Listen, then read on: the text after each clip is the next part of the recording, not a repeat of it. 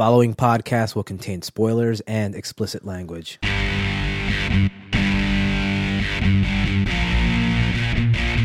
Hello and welcome to episode 81 of... Yeah, it's that bad. My name is Joel. I'm Martin. And I'm Kevin. This is the show that looks at supposedly bad movies and asks the question, is it really that bad? And what that boils down to is that we look at movies that are on Rotten Tomatoes and reevaluate that score. Does it really deserve to be that low? Tonight's movie is 1998's Godzilla, directed by Roland Emmerich, starring Matthew Broderick, Jean Reno, Maria Patillo, Hank Azaria, Kevin Dunn, Michael Lerner, and Harry Shearer. Godzilla is a 1998 science fiction monster disaster film co-written and directed by Roland Emmerich. It is a loose remake of the 1954 giant monster classic Godzilla. This film currently holds a 26% on Rotten Tomatoes. How about a plot synopsis? Following the French atomic bomb test in the South Pacific, an unknown creature is spotted passing eastward through the Panama Canal. Scientist Nico Tatopoulos is called in to investigate the matter, and he quickly arrives at the conclusion that a giant, irradiated lizard has been created by the explosions. Godzilla then makes its way north, landing at Manhattan to begin wreaking havoc in the big city. Even with the combined forces of the U.S. military to fight the monster, will it be enough to save the people of New York? Okay, Godzilla, what is your history with this? I saw it in the theaters, and I remember not really enjoying it too much. But at the time, I think I thought the CG was impressive. Yeah, so I saw this in theaters. Kevin, you have a rich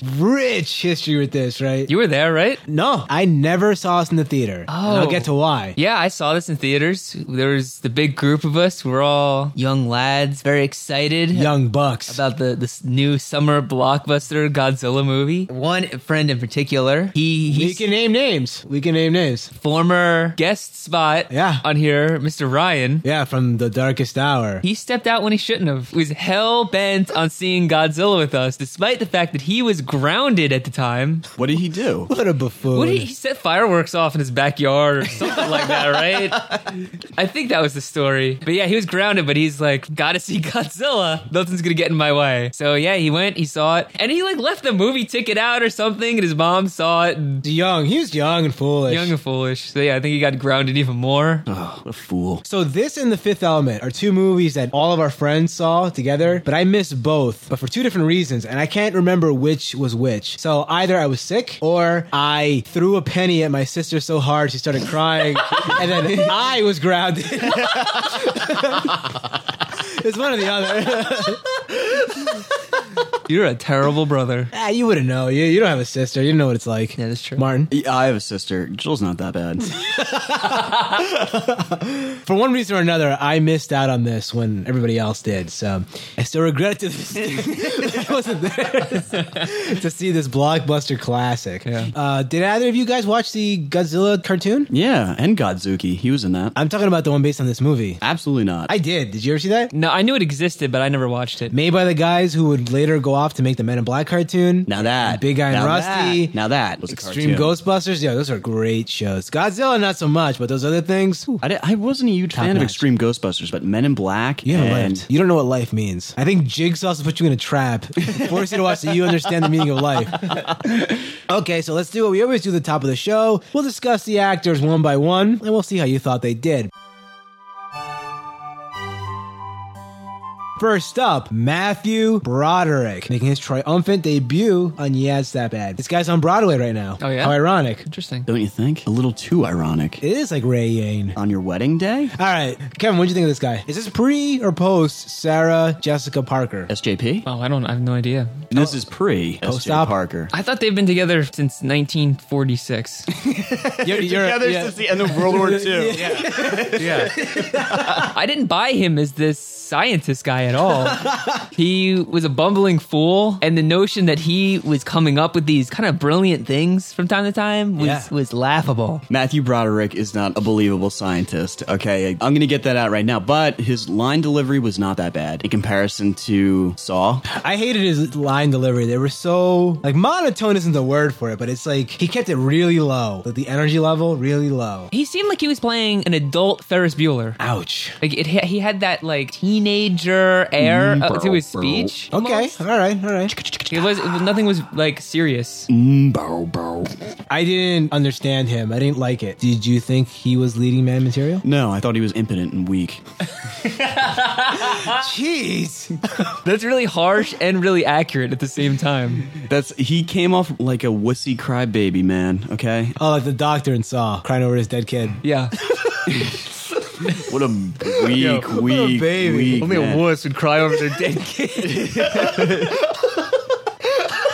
Okay, next up, Jean Reno. He was awesome. Best part of this movie. Is he ever not awesome? He killed it. Killed it, right? Yeah. Was he a regular laugh riot? I did laugh. Did you? The few things that made me laugh were from him. Yeah. With the coffee and all that stuff. Yeah. Yeah, he was great. I liked him a lot. He killed this movie. That guy, man, Ronin? Remember that movie? Yeah, Ron's a good movie. awesome movie. Yeah. One of my life's crowning achievements was seeing that movie in theaters. Yeah, that could be a question of the week right then and there. Like, what movies do you feel honored to have seen in theaters? High on my list. I saw Memento in theaters. Yeah, so did Really? I. Yeah, I feel really lucky to have seen that. Yeah. Yeah, he was definitely the best actor in this movie. Hands down. It's not even a contest. All right, so we're on agreement. He was the king here, right? He was king actor of this movie. Okay, next up, Maria Pitillo. She was the love interest woman. She was not good. She would do this thing where she would like tilt her head and like have this like look of like confusion, and she kept doing it like over and over again. You weren't having it? You didn't think she was charmingly befuddled? No. She's no Hugh Grant. Who is? Yeah, I didn't buy this woman at all. Terrible. In this I thought role. she was really bad. I thought she Yeah. was terrible. I've never seen her before or since. Agreed. I don't know if that's a coincidence. Okay, next up, Hank Azaria. He was overacting. I think that's what they wanted from him. He did a good job with it, but I mean, I'm a Hank Azaria fan, so. Oh, okay. All right. You go deep, way back. Oh, yeah. I don't like the over-the-top New York caricature that they had these people do. Was that It was New York? buffoonish. He's Was Mo. was that in New York? This is Mo we're talking about. Yeah, Mo Sislak. Yeah. Huh? I thought that they were making him like Italian stereotype. They even said it. They even called it. They used a racial epithet. They said W. They did. I'm not gonna say the last letter. But Use your imagination. yeah, and I was offended by that. Your deep Italian roots. My deep Italian roots. Yeah. The one scene in particular, he was terrible, which is when he ran out with the camera the first time. Uh-huh. And he it almost screamed. stepped on, when Godzilla almost stepped on him. But that was like the big money shot from the trailer. That was horrendous. Yeah? Horrendous. Like, he was like, Yeah.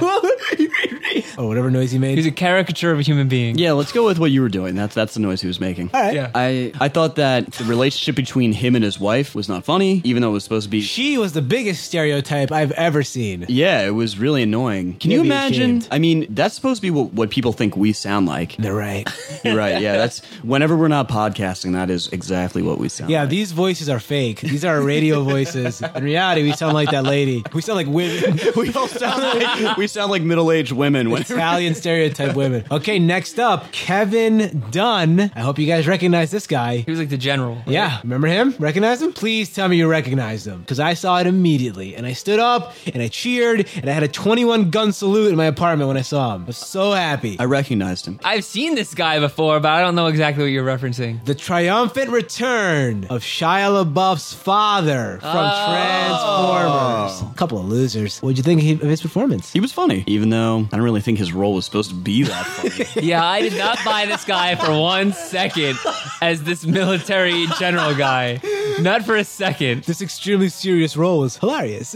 I was happy to have him. Love this guy. Who knew that 10 years later he'd be eating pop brownies with Shia LaBeouf in the quad at Transformers 2 University? So he's gone a long way. So you bought this guy as the army general. I just like the guy, so You just like him as a person. That's yeah, absurd. I think he's a cool dude. Kind of want to hang out with him. Finally, Harry Shearer. What do you think? He was the newspaper man or the He was the newspaper delivery boy.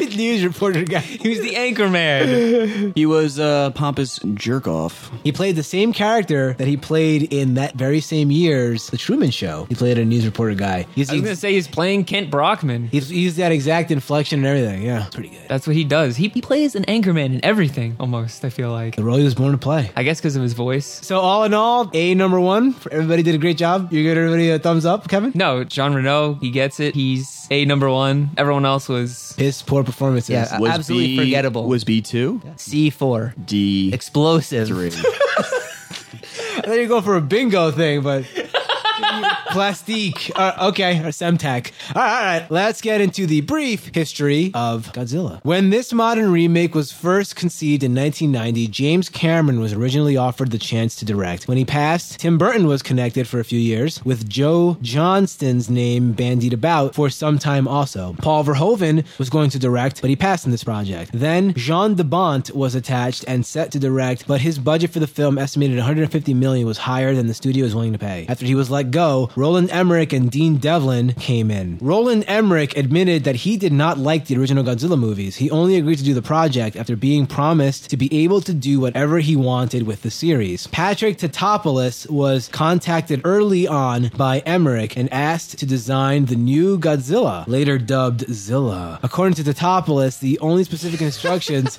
Emmerich gave him was that it should be able to run incredibly fast. So Kevin, does that name sound familiar? It does, I think. It's tip of my tongue. Patrick Tatopoulos? Yeah, that was Matthew Broderick's character's name. Get it? I got it. Inside joke. You look real tickled. Oh, It's not really an inside joke. Godzilla's traditional look was changed from an erect, bipedal dinosaur to a hunched, bent-over marine iguana.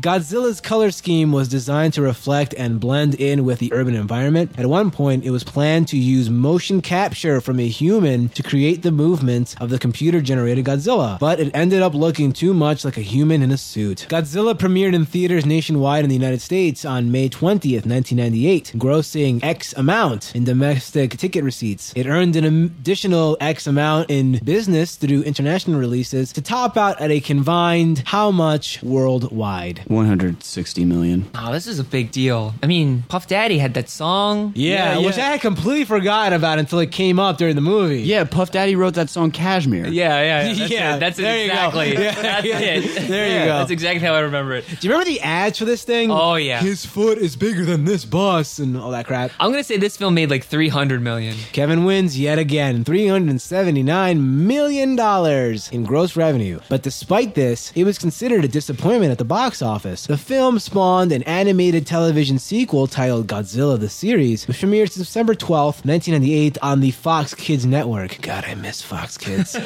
In interviews promoting The Day After Tomorrow, Emmerich admitted regretting the production of Godzilla, particularly due to the rushed shooting schedule that was required for By Matthew Broderick. Yeah, he wanted to get it over with. He wanted to go home. He's like, I have a lot of other things to do. I gotta go hang out with Sarah Jessica Parker. I gotta get out of here. Particularly due to the rush shooting schedule that was required for a Memorial Day weekend release and the studio's insistence on not test screening the film. Oh, what a shock. What a surprise. However, he defended the film as better than critics gave it credit for, as it was financially successful. And out of all the films he directed, it was the one which parents told him their children enjoyed the most. At its release, the film was much criticized by Godzilla fans the world over. Ken Pachiro Satsuma, the actor who portrayed Godzilla in the second series of films, 1984 to 95, walked out of a Tokyo screening and told reporters, "It's not Godzilla. It does not have the spirit." This movie features more Simpsons voice actors than any other project besides The Simpsons itself. Hank Azaria, Harry Shearer, and Nancy Cartwright. This film was one of two released in summer 1998, where the top of the Chrysler Building is destroyed and plummets to the street below. What's the other one? In 98? Yep. Armageddon. You got it. Legendary Pictures, in conjunction with Warner Brothers, plans to release a Godzilla reboot in 2014. According to Thomas Tull, chairman and CEO of Legendary, he commented, "Godzilla is one of the world's most powerful pop culture icons, and we at Legendary are thrilled to be able to create a modern epic based on this long-loved Toho franchise." The press release indicated Legendary plans to focus more on the Japanese source material with the reboot, largely ignoring the prior 1998 incarnation. Tull added, I prefer it as like a spell. an I think it incantation. should be an incantation. Praise Godzilla's spirit. Tull added, "Our plans are to produce the Godzilla that we as fans would want to see. We intend to do justice to those essential elements that have allowed this character to remain as pop culturally relevant for as long as it has." So, at the Golden Raspberry Awards, Godzilla was blessed with 5 nominations. Worst Picture, Worst Director, Worst Screenplay, and it won for Worst Supporting Actress, Maria Patillo studio, and worst remake or sequel for Dean Devlin. There you go. Okay, so Godzilla's intro was not typical, yeah, it's that bad. It had a pretty good, I guess, montage that gives us Godzilla's origin in this incantation of the movie. I did not like this opening. Neither did I. It was I don't care. 25 minutes long. 50. It was a movie in and of itself. It came out on a separate DVD, and when it was over, you had to switch to the actual feature film. It was just constant footage of atomic bombs exploding, iguanas. I can watch atomic that. bombs exploding, iguanas. I can watch that all day. I can watch that all day long. It was all orange. Blowing up and iguanas yelling at the bombs. Essentially, they open their mouth. Another bomb explodes. It's awesome. Did we all see Cloverfield here? Yes. I kept thinking of that while I was watching this movie. I feel like Cloverfield is a reaction to this movie. Oh, yeah. It's like they looked at this movie specifically, and they did the opposite of everything that they did in this. All right, so we meet in a really rapid succession of scenes. We meet the dad from Transformers, Matthew Broderick. He's in that scene that I remember from the trailers and stuff. Like, where's my sample? Like, you're standing in it. And they show a giant footprint. Yep. That was awesome, right? Kevin, you love that. That was pretty cool. So immediately after this, we meet a person that I didn't think I'd ever see in this movie or any movie ever, period. Vicki Lewis from News Radio. Yep, I was shocked. You're a diehard News Radio fan, right? Oh, yeah. Love that show. Absolutely. She is like a buffoonish caricature, I thought. Yeah, I don't even know what she was supposed to be. She was like an over-the-top, oversexed boy crazy. Was she like a paleontologist? She was man-hungry. Yeah, she was. For Matthew Broderick, of all people. Yeah. She was acting like some 5 out of 5 beefcake just walked into her room. Yeah, her beefometer was jiggling. Oh, yeah. Are you saying that her beefometer was not calibrated properly, though? It was Absolutely, yeah. broken. It was broken. Broderick barely registers a 3. 2. On his best day. Yeah, Broderick, especially in this movie, he could muster maybe a 2 max beef blast. Don't you want some bodacious Broderick beef in your belly? I don't know. All I know is that Broderick was not going to be... Disgusting. I'm not even sure how to take that. Is that like a cannibalistic thing? Or is that just a homoerotic thing? Right off the bat, they are setting up all these characters to be Michael Bay-esque caricatures. Yep. Like Roland Emmerich is trying to be the next Michael Bay. In the year that Armageddon came out, this guy is outclassed and outgunned when it comes to Is he outsexed? goofy stereotypes. Absolutely. Oh, by the way, did you guys notice? Yet another movie with a ragtag team of jokers and misfits. Yep. I'm sick of it, to be quite honest with you. You can't get enough, right? Yeah, just can't get enough. I'm done. I don't want to see any more movies like this. I'm averaging one every 3 weeks. I'm done. I don't think we've Once seen a enough. month. I Once think a we need month, more I'm getting one of these. ragtag teams. Are we adding that to the pantheon next to masquerade balls and double crosses? Yeah, I think so. teams. Ragtag teams of idiots. You know what was really, really nitpicky for me about this movie? I kept thinking about what our country would actually do if something like this really happened. I thought that too. The entire time, I was like, if something like this showed up in Manhattan and nobody knew where it came from, Manhattan's done. They would probably nuke it, to be honest think with so? you. Okay. This thing is 900 feet tall. No, they're not gonna nuke New York City. There's zero chance of that happening. Do you see how big this creature is? You know what they would do? They would wait until it went into New Jersey and then they would nuke it. Yeah, all right. 2 birds, 1 stone. Yeah, okay, all right. Doomsday sanction. Yeah, exactly.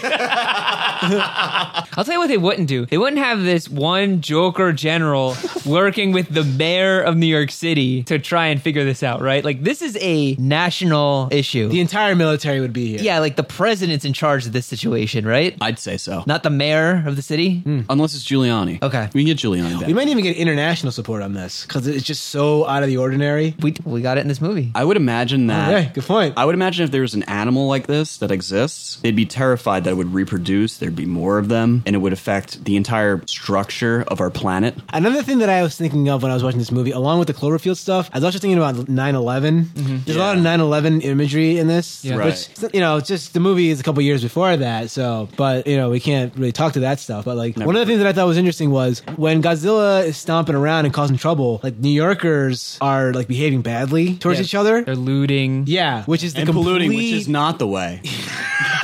Let's hear what Captain Planet has to say. No, but that's like you're saying what would really happen if this took place. We know what would happen, right? Right. The opposite. People do not behave badly. Like they don't push each other down and stuff. No, we saw help. what happens. They help each other. I thought that was interesting. So if just another movie like this, if they make another kind of disaster movie, is everybody just going to help each other out? Probably, right? Because that's what happens. We won't believe it otherwise, right? Yeah. Right. So when the movie finally moves away from Aruba, Bahamas, Come on, pretty mama. Key Largo, Montego, baby, why don't we go? Yeah, wherever the hell they are when they find this footprint. They're in Kokomo. We'll get there fast and we'll take it slow. That's what he does when he comes to Manhattan. Yeah, he just has to take it a little slow. Yeah, he has a giant bamboo like reclining beach Life's chair. a beach for Godzilla when he comes to Manhattan. One of the things that was a massive simultaneous groaner and eye roller for this man was when we cut to New York, and at the bottom, instead of it saying New York City, it said the city that never sleeps. Yep.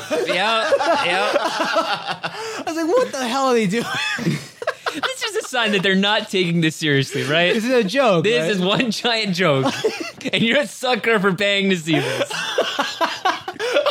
They're just pointing and laughing at you. The city that never sleeps. All right, sure.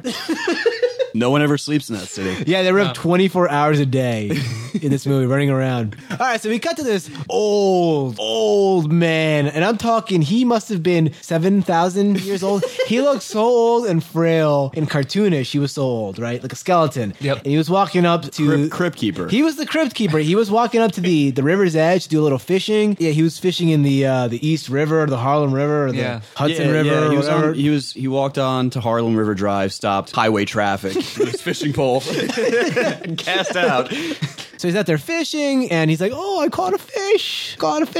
And then a big he did not say that. bulbous thing bursts from the water, and it moves towards him. Right, Godzilla is swimming towards this guy. Didn't it look almost like a giant Batman? Yes, it did. Like, oh my! Whoa, Kevin! It had pointy ears and his head. The world needs a giant Batman. Absolutely. Right? That Batman would be 2,000 feet tall. He would get things done, I think.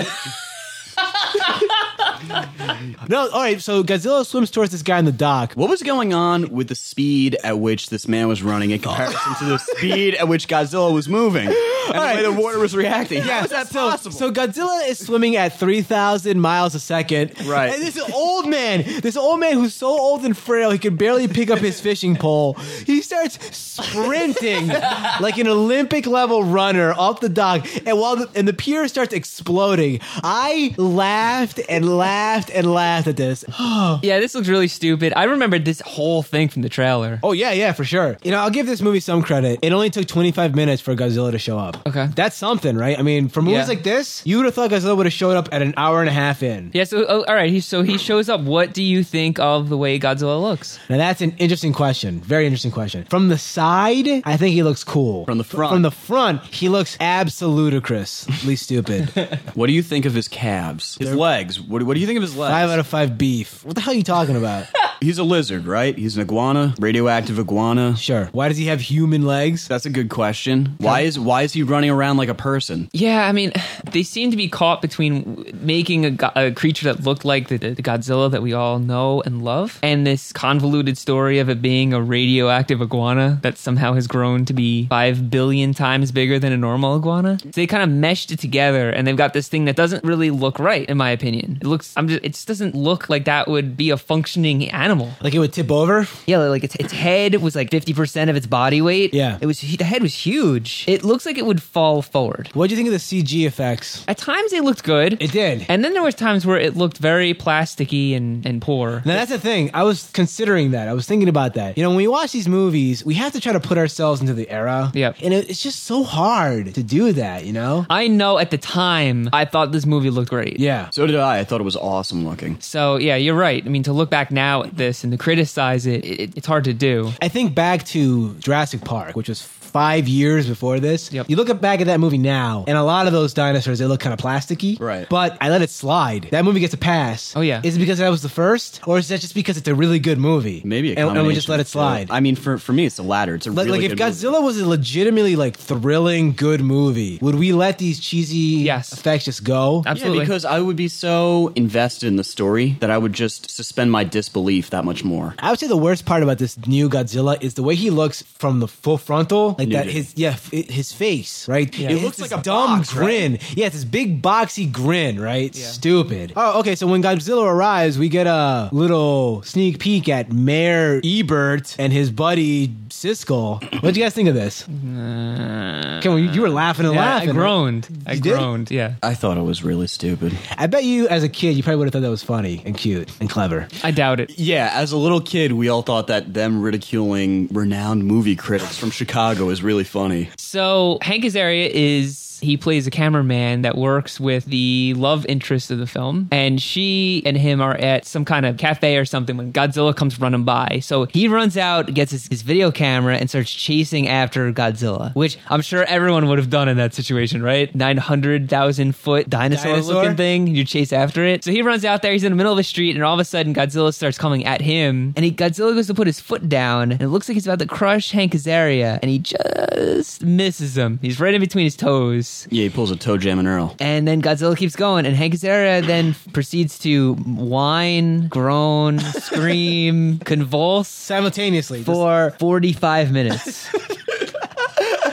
Yeah, the camera just slowly zooms in while he's just freaking out. Oh my god, there was so much of that in this movie, right? Yeah. Where the camera's focused on someone, and then all of a sudden it like zooms in. It does a thing where like the background zooms out and the person stays. Well, Godzilla disappears. They lose track of him He completely. Pulls a Houdini. He's the world's biggest animal, and it disappears in New York. Yep. They don't know where he went. So Matthew Broderick comes up with this genius plan to lure him out using 500 billion gallons of fish.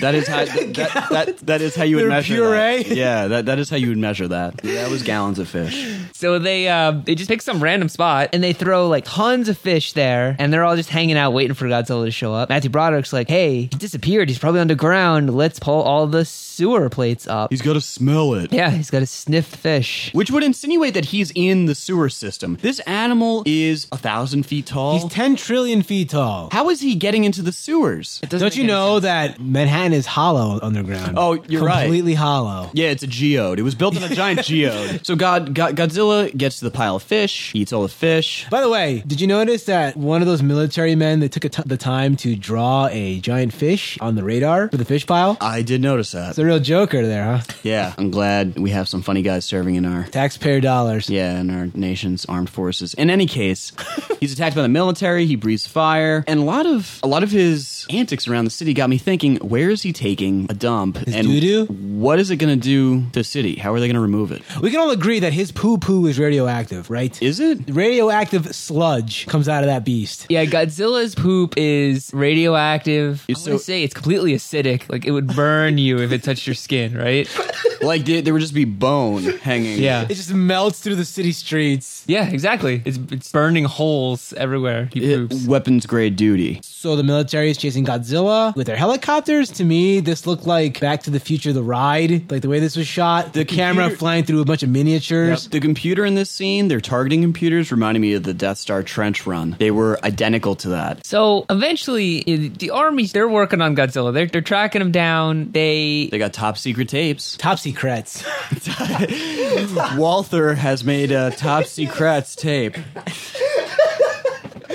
Oh, thank God for that movie. They decide to make another fish pile, this time in like Central Park. Make it even bigger and better than ever before. They lure Godzilla. He comes out. Godzilla like sees the tanks and he's like, I ain't going in there. There's no way. These guys keep shooting at me. So he runs away. He gets chased and he jumps into the river. There's submarines in the river. Kevin, when I was watching this sequence with Godzilla and the subs, I couldn't help but flashback to Channing Tatum floating around underwater in G.I. Joe Godzilla Rise of Cobra. Oh my gosh. Because this sequence with Godzilla is equally fake. All the subs are CG, Yep. water CG, everything is crap. What do you think of the sequence? It was bad looking, but again, like we said before, I have to put myself in 1998. Was this really that bad for that time? I'm not even going to say that the effects are bad or whatever. I just think that the scene is bad. Like, it's bad, poorly shot. It's not stupid. interesting. It's stupid. Yeah. They do things that are stupid. Like, these are trained professionals in these subs. They wouldn't be like staring at each other, shooting missiles at each other, basically shooting at each other. Two submarines shoot each other down accidentally. This makes no sense. But anyway, eventually they lock on to Godzilla, shoot Godzilla, How are they locking onto this thing? blow it up. What does that even mean? We've locked onto Godzilla.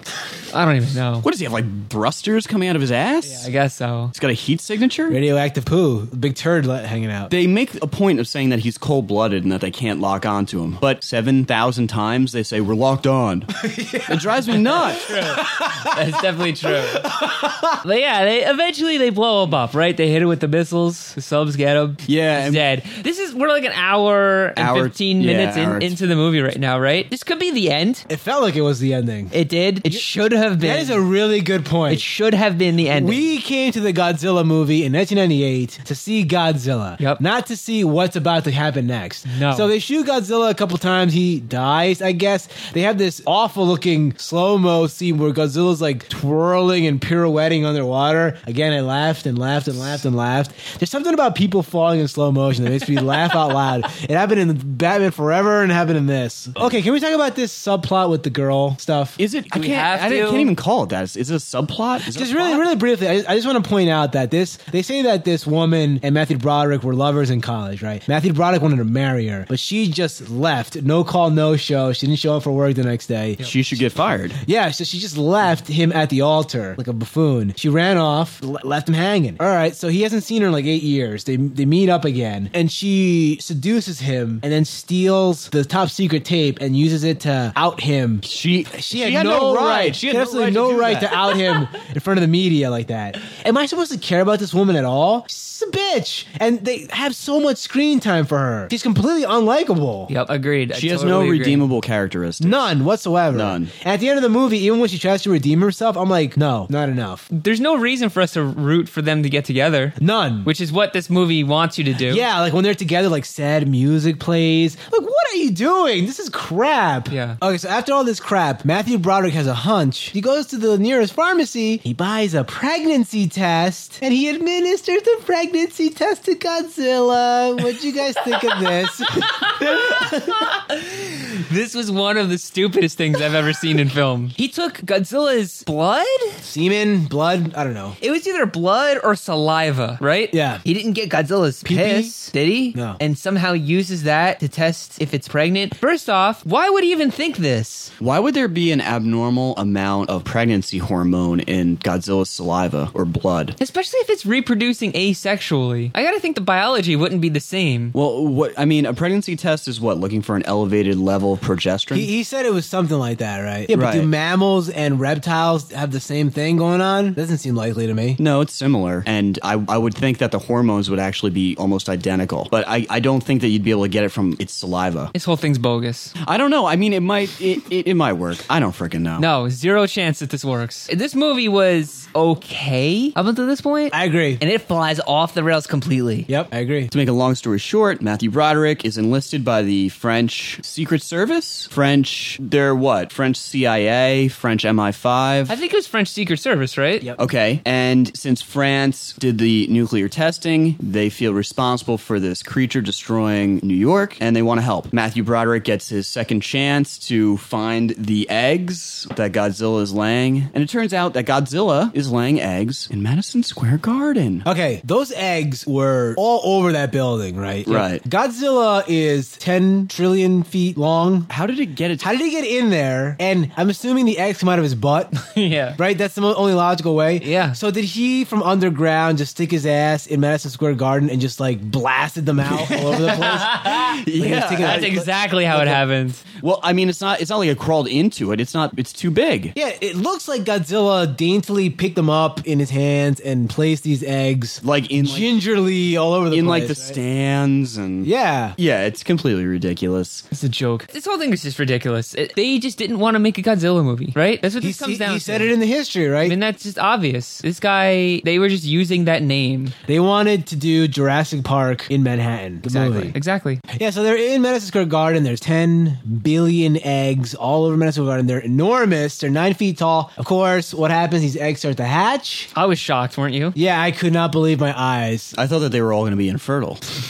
Yeah, so little baby Godzillas burst out of all the eggs. They're running around. They're having hijinks. I know that they're like newborns, right? But as we know from Twilight Eclipse, newborns Are the most powerful. and most deadly.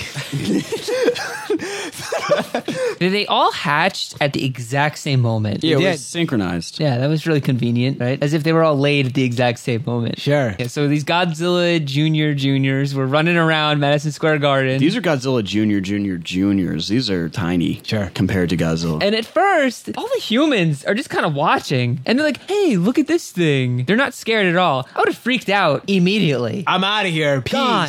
What if there's? I mean, these things got to weigh what, 600 pounds, Yeah, as soon as the first... and they have giant razor sharp teeth, and they can run at like 60 miles an hour. As soon as I even hear one of those things in the egg, I'm gone. I don't want to be around for that. But yeah, and then all of a sudden they're like, oh, we smell like fish. Oops. You don't need to smell like fish, buddy. You're food. These things are coming after you no matter what you smell like. Yeah, so this whole sequence of events with Madison Square Garden and the baby Godzillas felt like it went on for 17 hours. 18 hours. Is that an exaggeration? They were constantly closing doors and locking doors Running through the and opening doors. It reminded me of Doom with like the room checks and running from room to room. Kevin, what did you think when some of our favorite characters ran into the Knicks locker room and they said, "This is where the Knicks go to lose after every game"? They lose in the showers.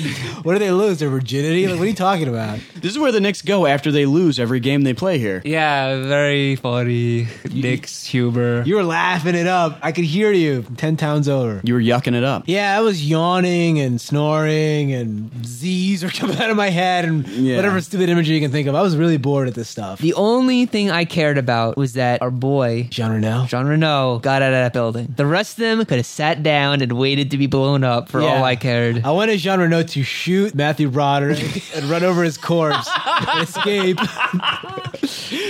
When they were escaping from Madison Square Garden, did these baby Godzillas run around in like a comedic way where like they're slipping on basketballs? And They did do that. Like, I felt like they were going to start playing carnival-esque music where it's like...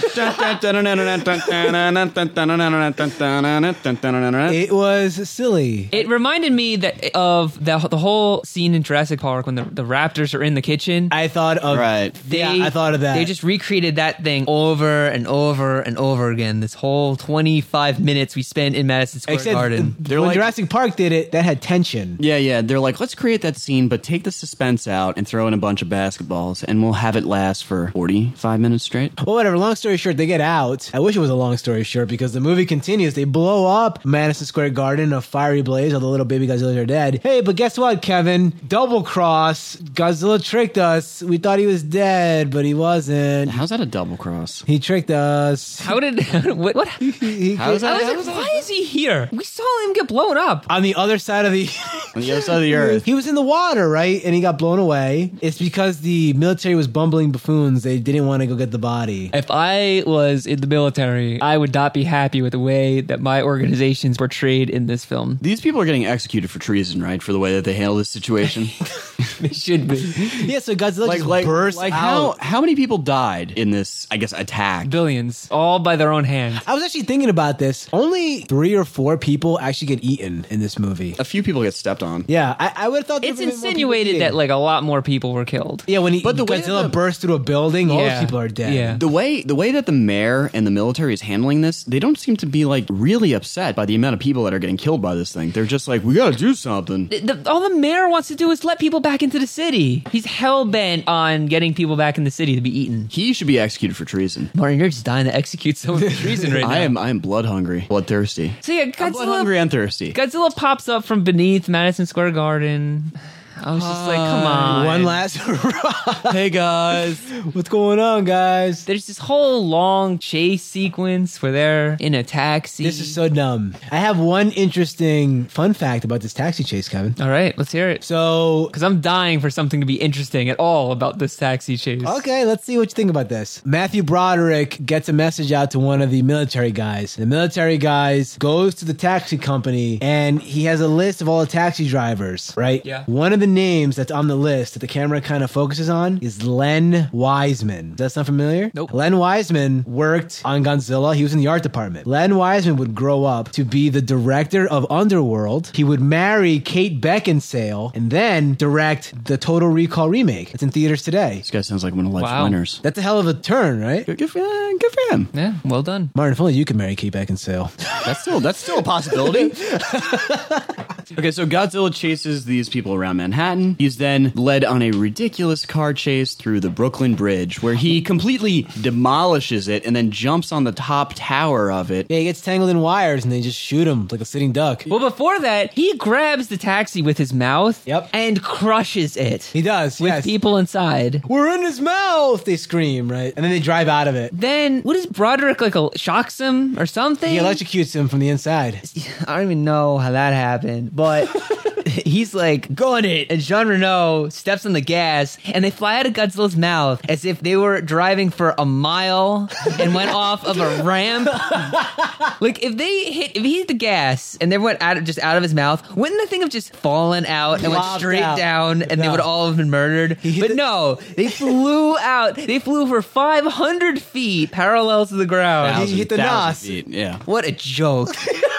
When I saw that, I was just like, God, this is a total lack of effort. Like, this is stupid. That taxi uses the Unreal Engine. Yeah. Were you cheering back in 98 when you saw this? You were cheering. Come on, Kevin. I don't remember. It's so long ago. I don't remember That what I That thought. sounds like you remember you were cheering. Yeah, you were moving and grooving in your seat. I don't know that really bothered me as much back then, but man, that was stupid. Okay, so Godzilla is then shot while he's in the Brooklyn Bridge. This is a really, really long and unnecessarily annoying scene. They shoot him 6 million times. Okay, so Godzilla dies really slowly and drawn out. It's at this point where it rains harder than it has ever rained on the planet Earth. And Yo, did you see that shot with the rain? Yeah, and it like shows Matthew him. Broderick is there, and like, you can't even see his face. It's just the rain is like blocking out his face. I know, it rained harder than it's ever rained on planet Earth in that scene. Then they play this homage to the death of King Kong, where you hear his heartbeat really slowly. He looks at Matthew Broderick. Who was if they were presented with a Golden Raspberry for Best Screen Couple, would it have been Matthew Broderick and Godzilla? Yeah, they're making out.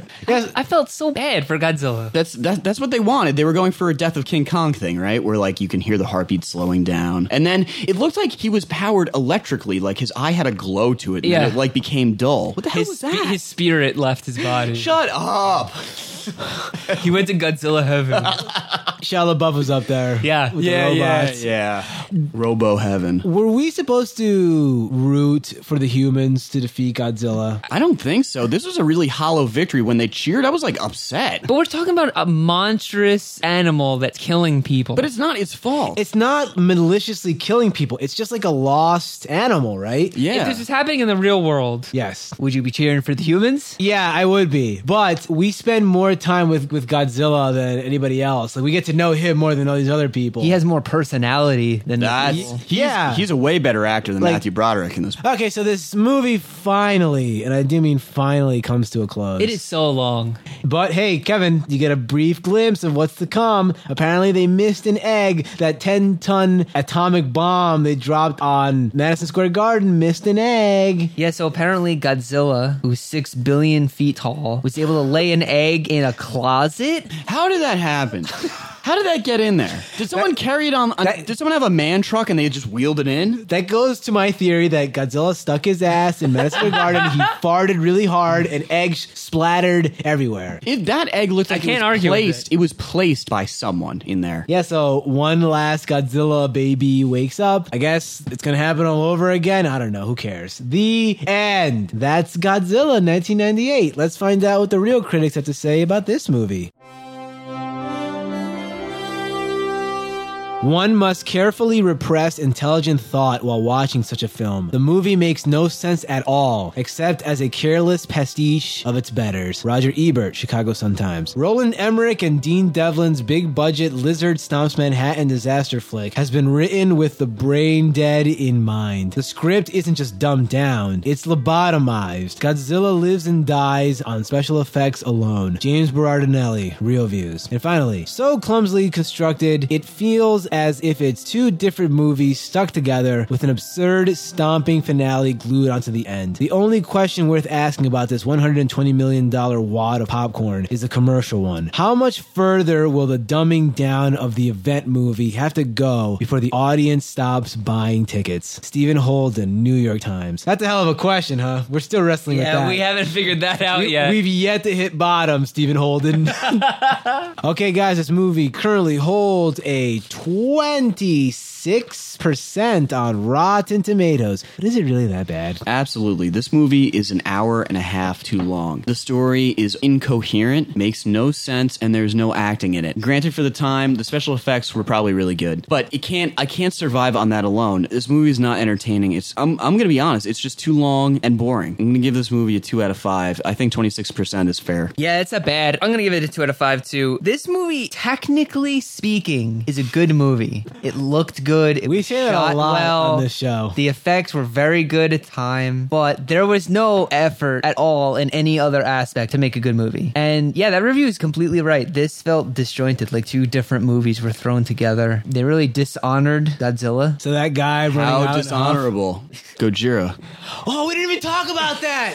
How did we let that slide? Oh my God. Kevin, what about the 10,000 times in this movie where we saw that old man going, Gojira, Gojira, with the fire in his face? Who was lighting fire in his face? Who was filming that?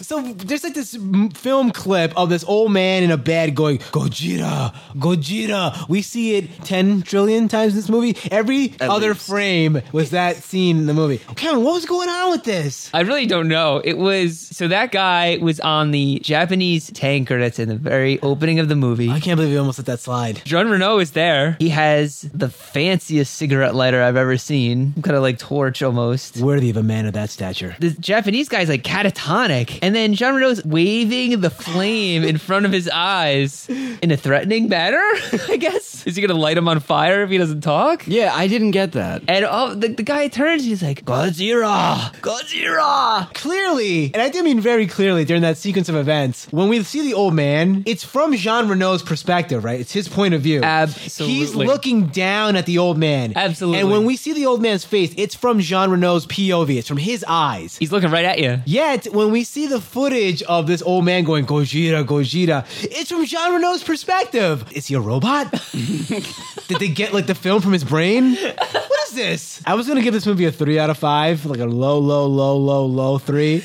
Yeah, no thanks. Gojira, 2 out of 5. That's all I gotta say. 2 out of 5. This was a crap. This is too long. Yeah. That's my number one complaint, I think, with these bad movies is that they just go on for so like freaking stealth long. These big summer blockbusters, they don't know when to quit. It's that they get this big budget and they feel as if they have to use every penny of it, I guess, and put it all on the screen. Movies like this should be 88 minutes to 90 minutes long max. Absolutely. Max. If you can't write a story that has nothing in it, nothing happened in this story. This story could be condensed to a 10-minute YouTube clip or something, right? Yeah. Not even. I could condense this movie to 4 sentences. Okay. You're right, Kevin. This happens over and over and over. Like Lost in Space. Yep. It's just like this. 98. Yeah. Why does every movie have to be so not epic? 98 though. It's still going on. This is still happening. I know. This is still going on today. Why do filmmakers feel like every movie they make has to be this 2.5 hour long epic? I really don't know. I don't feel like I'm getting my money's worth, right? Maybe that's what they're thinking. Like they paid their money. Let's give them 2 hours and a half hours. Like let them have their money's worth. I feel like I'm being cheated because that's time I could be using for other things. You know? It really goes against the idea of leaving people wanting more. Yes. You know, films have to have a good rhythm to storytelling. That's like a huge part of storytelling is having a good pace that the story progresses at. And when you have such a short, empty, barren story, like this is a really straightforward story. You don't need a lot of character development because it's an event flick, okay? It's a monster movie. movie, condense it down to 80 minutes. Because if you stretch it out for 2.5 hours long, it's like torture. You have to stay and sit through these long periods of idiotic boredom to get the story. It's really insulting and annoying. This movie is endemic of everything that's wrong with bad summer blockbusters. You want to watch a bad summer blockbuster? This is a really good one to see. I wouldn't even consider myself like a Godzilla fan. I can only imagine how bad this movie is to someone who considers themselves a Godzilla fan. Yes. This is probably blasphemy, I'd imagine. Yeah. Right? They should teach this movie in film school. Don't do this. Everything they did in this movie was wrong. Don't do it. I disagree. Oh? No one should see this if they want to make film at the mere chance that it might sink into their brain. Oh, okay. And influence Inspire any of them? their decisions in any way. Yeah, you don't want this influencing future filmmakers. Okay, let's read some listener mail. Hey, Joel, Kevin, and Martin. Yesterday, my ears were treated to a real feast. Not only was there the regular episode of Yeah, It's That Bad, but also a bonus episode and a movie for which I have passionate hatred, Avatar: The Last Airbender. I urge everyone to buy this immediately since it more than upholds the high quality standards set by Yeah, It's That Bad. I was laughing within minutes, much to the surprise and chagrin of my fellow commuters on the train. There was, however, a glaring omission in the discussion which I feel needs pointing out. In the debate about which kind of bending is the most powerful, all of you failed to mention the most powerful bending of all, gender bending. That is true. Perhaps the mere idea of there being a last gender bender was so atrocious and antagonistic a thought to the folks over at Yes That Bad World headquarters, always ardent advocates of this most treasured of tropes. If this isn't the case, then I guess there must be a lengthy section of the show lying on the cutting room floor, perhaps deemed too shocked for mortal ears. This leads me to my question to you fine gentlemen. What movie that features gender bending is your favorite? My own favorite is Dead Again, starring gender bending veteran and Yes That Bad alum from Wild Wild West, Kevin Branagh. I won't say too much about it since there are a bunch of plot twists along the way. Thanks for the show, Yannick from Denmark. The last gender bender. So does he have to do like the bending dance to turn into a woman? I hope so. What's your favorite gender bending movie? I can't even think of one. I don't know. Just one of the guys? The Animal? Does that count? Rob Schneider? No. He turned into a woman. Did he? Did he? Oh, wait. The hot chick. Yeah. All right. The same thing. Okay. Bosom buddies. Jimmy Johnny Jojo Jimenez. Is that his real name? He writes it says, Martin, this is why you thought the music in Saw sounded like a Nine Inch Nails soundtrack. It's because Charlie Clouser, the guy who did the music for Saw, was a part of Nine Inch Nails until 2000. Yeah, nice. Adam writes in and says, do you guys remember the show Are You Afraid of the Dark? If so, did any of you watch it and did you like it? Also, this question has plagued me recently, or I guess as plagued as one can be by a question. Joel, do you ever get tired of regurgitating those directions at the end of the show, informing us listeners of the ways in which we can find you, follow each of you, and like you on Facebook and on iTunes? You do it with such ease that it's led me to wonder if you have just memorized the directions, or are you left reading them from a card, or what? You have your teleprompter.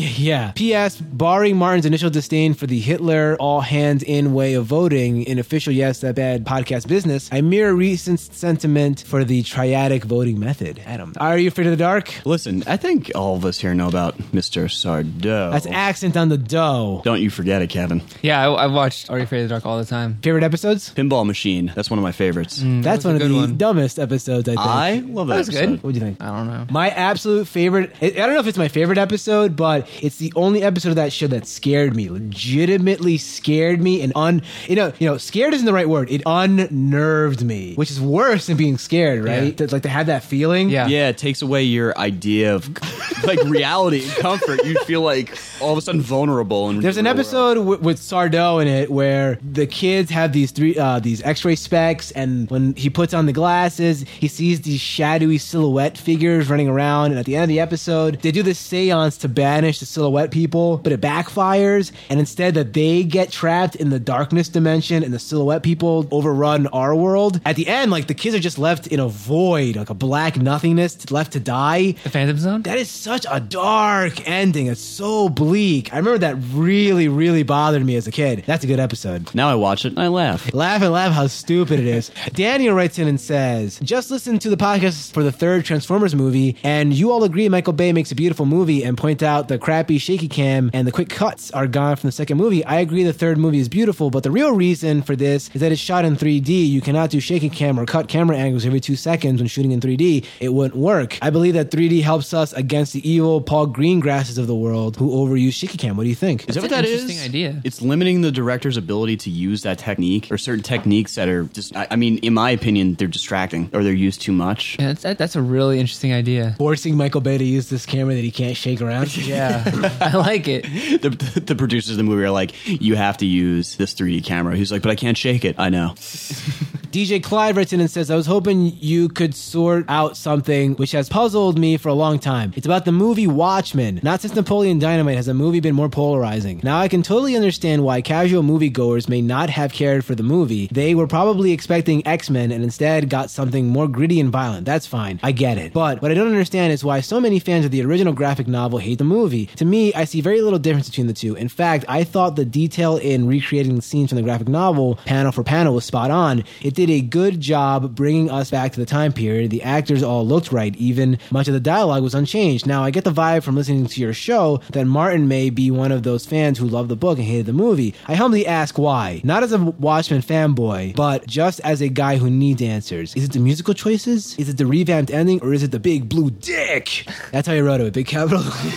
There's a lot of reasons, and I got a feeling that we're probably going to review this movie at some point. This is a movie that I would like to do as a premium episode, I think, at some point. Agreed. I can say this. The first time I saw this movie, I didn't get enough sleep. I reread the graphic novel the week before. So I set myself up to get burned. That's not going to be my final review of the movie, and there are a lot of things I dislike about it, but you have to wait and find out. Yeah, I think I did the same thing. I read it right before I saw it. I mean, it's just tough because you're automatically going to compare that movie to what is considered by many people to be the greatest graphic novel of all time. And it was never going to be one of the greatest movies of all time, right? So automatically it was set up to fail when compared to the original work. The musical choices were bad, in my opinion, and that ruined a lot of scenes. But also, making a frame by frame, shot by shot, identical movie to what is in the graphic novel might not have been the best idea. I mean, maybe it needed to be updated for film and changed a little bit because of that. Now, I'm not talking about changing the story, but not necessarily shooting it frame by frame of what the graphic novel was. I think a lot of problems with the frame by frame following the graphic novel and the actual art style is that it takes something that visually is well represented in a two-dimensional way and is set up by limitations on a graphic novel because you're limited in color palette and the way that you can draw. And when you translate it to something that's it has real people in it, it's going to feel fake and disjointed, and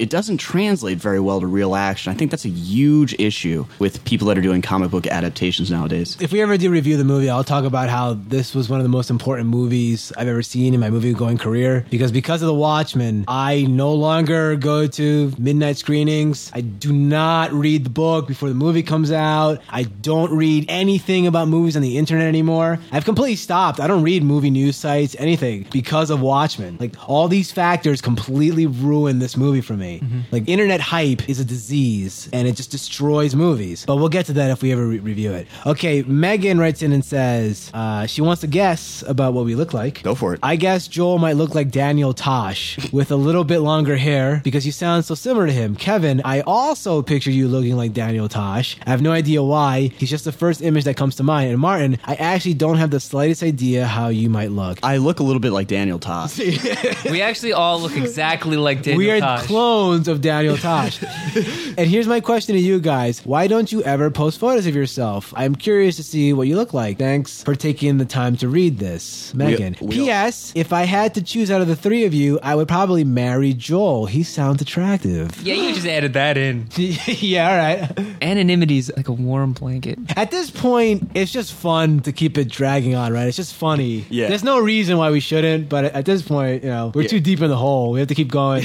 Yeah. It's like, who cares, right, at this point?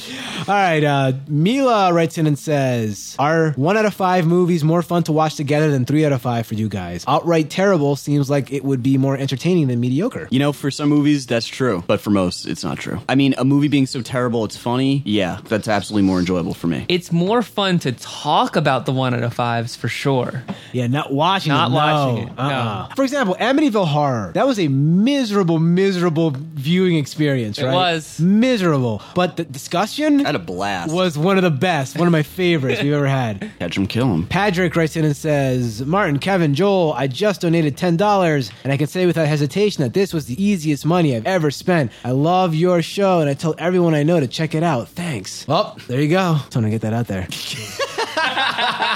Tyler writes in and says, so if we donate $100, $550, or $10 billion, would we in turn be able to request 2, 11, or 200 millions episodes? In other questions, have you ever thought about doing live movie commentary that us listeners could put on while concurrently watching a movie at home? Well, you can sponsor an episode with a donation of $50. If you donate $100, which a few patron saints have, Oh, yeah. they're going to get 2. We're going to double it up. Double their pleasure, double their fun.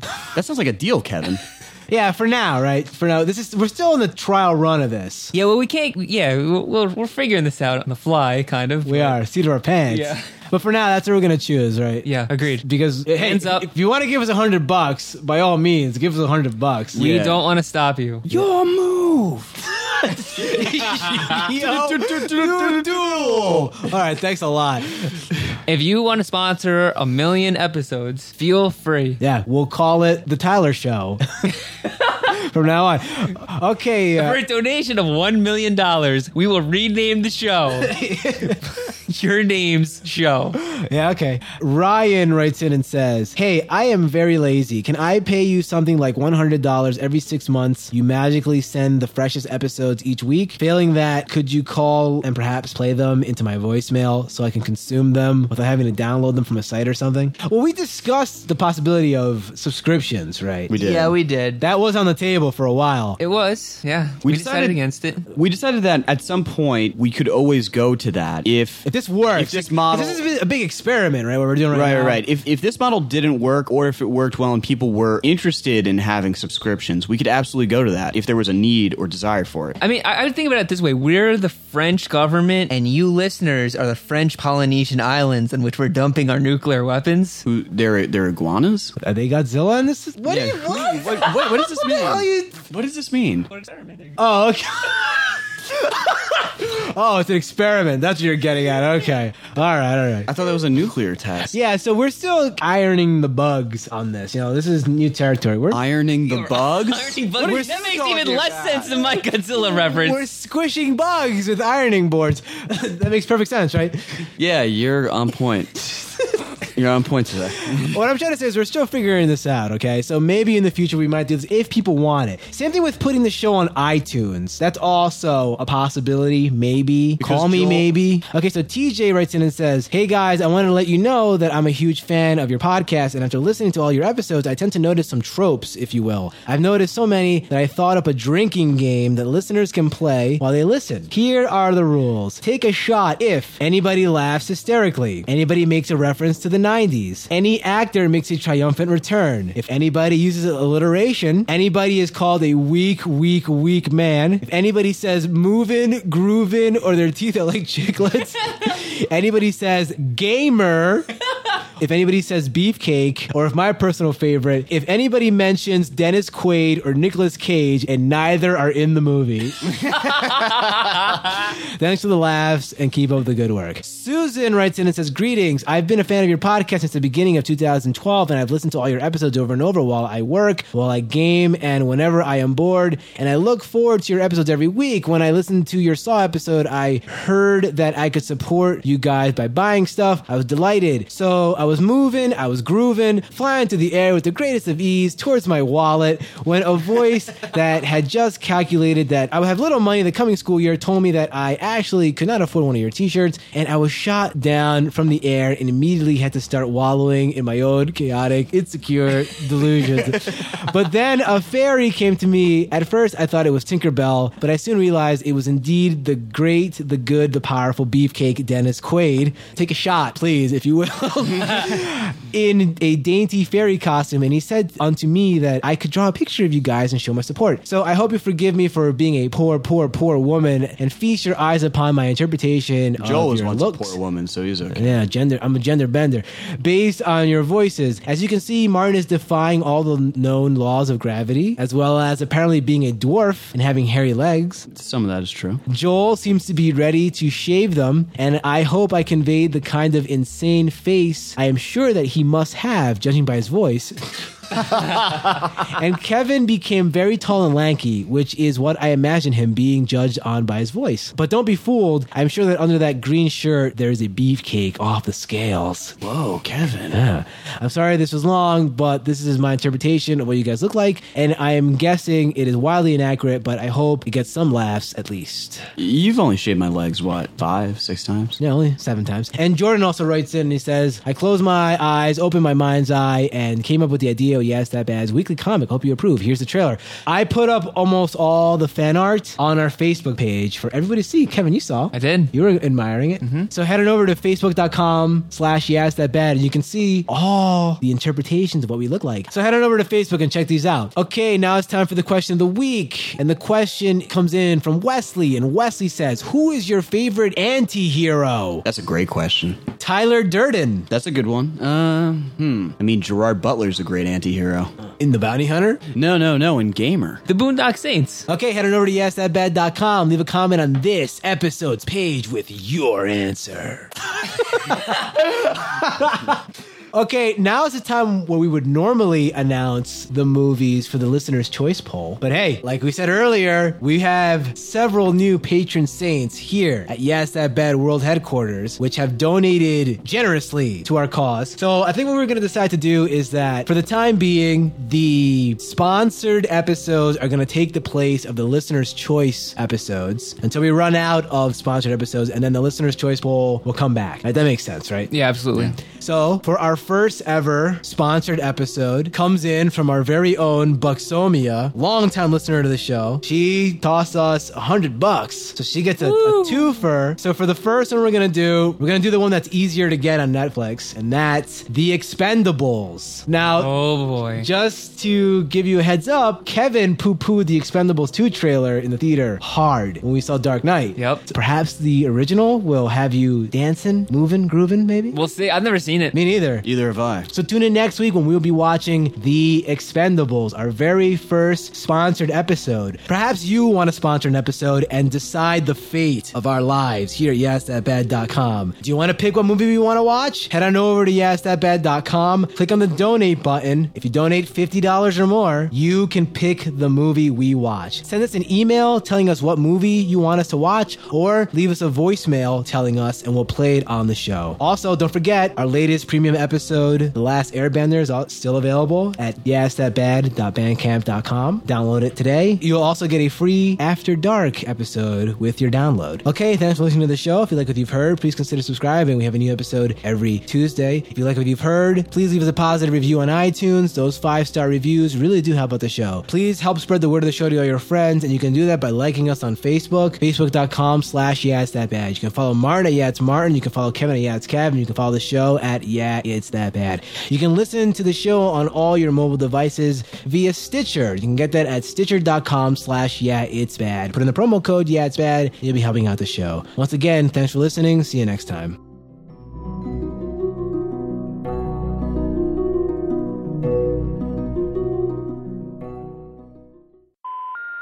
Oh, it's about the time that we meet Jean Reno. Finally, it's like a breath of fresh sunlight, air, whatever. Earth. Like a breath of fresh earth. He was amazing. Jean Reno for president. American president. There's only one Frenchman that is capable of leading. Gerard Depardieu. Jean-Luc Picard. You know what? You got something there. You're onto something.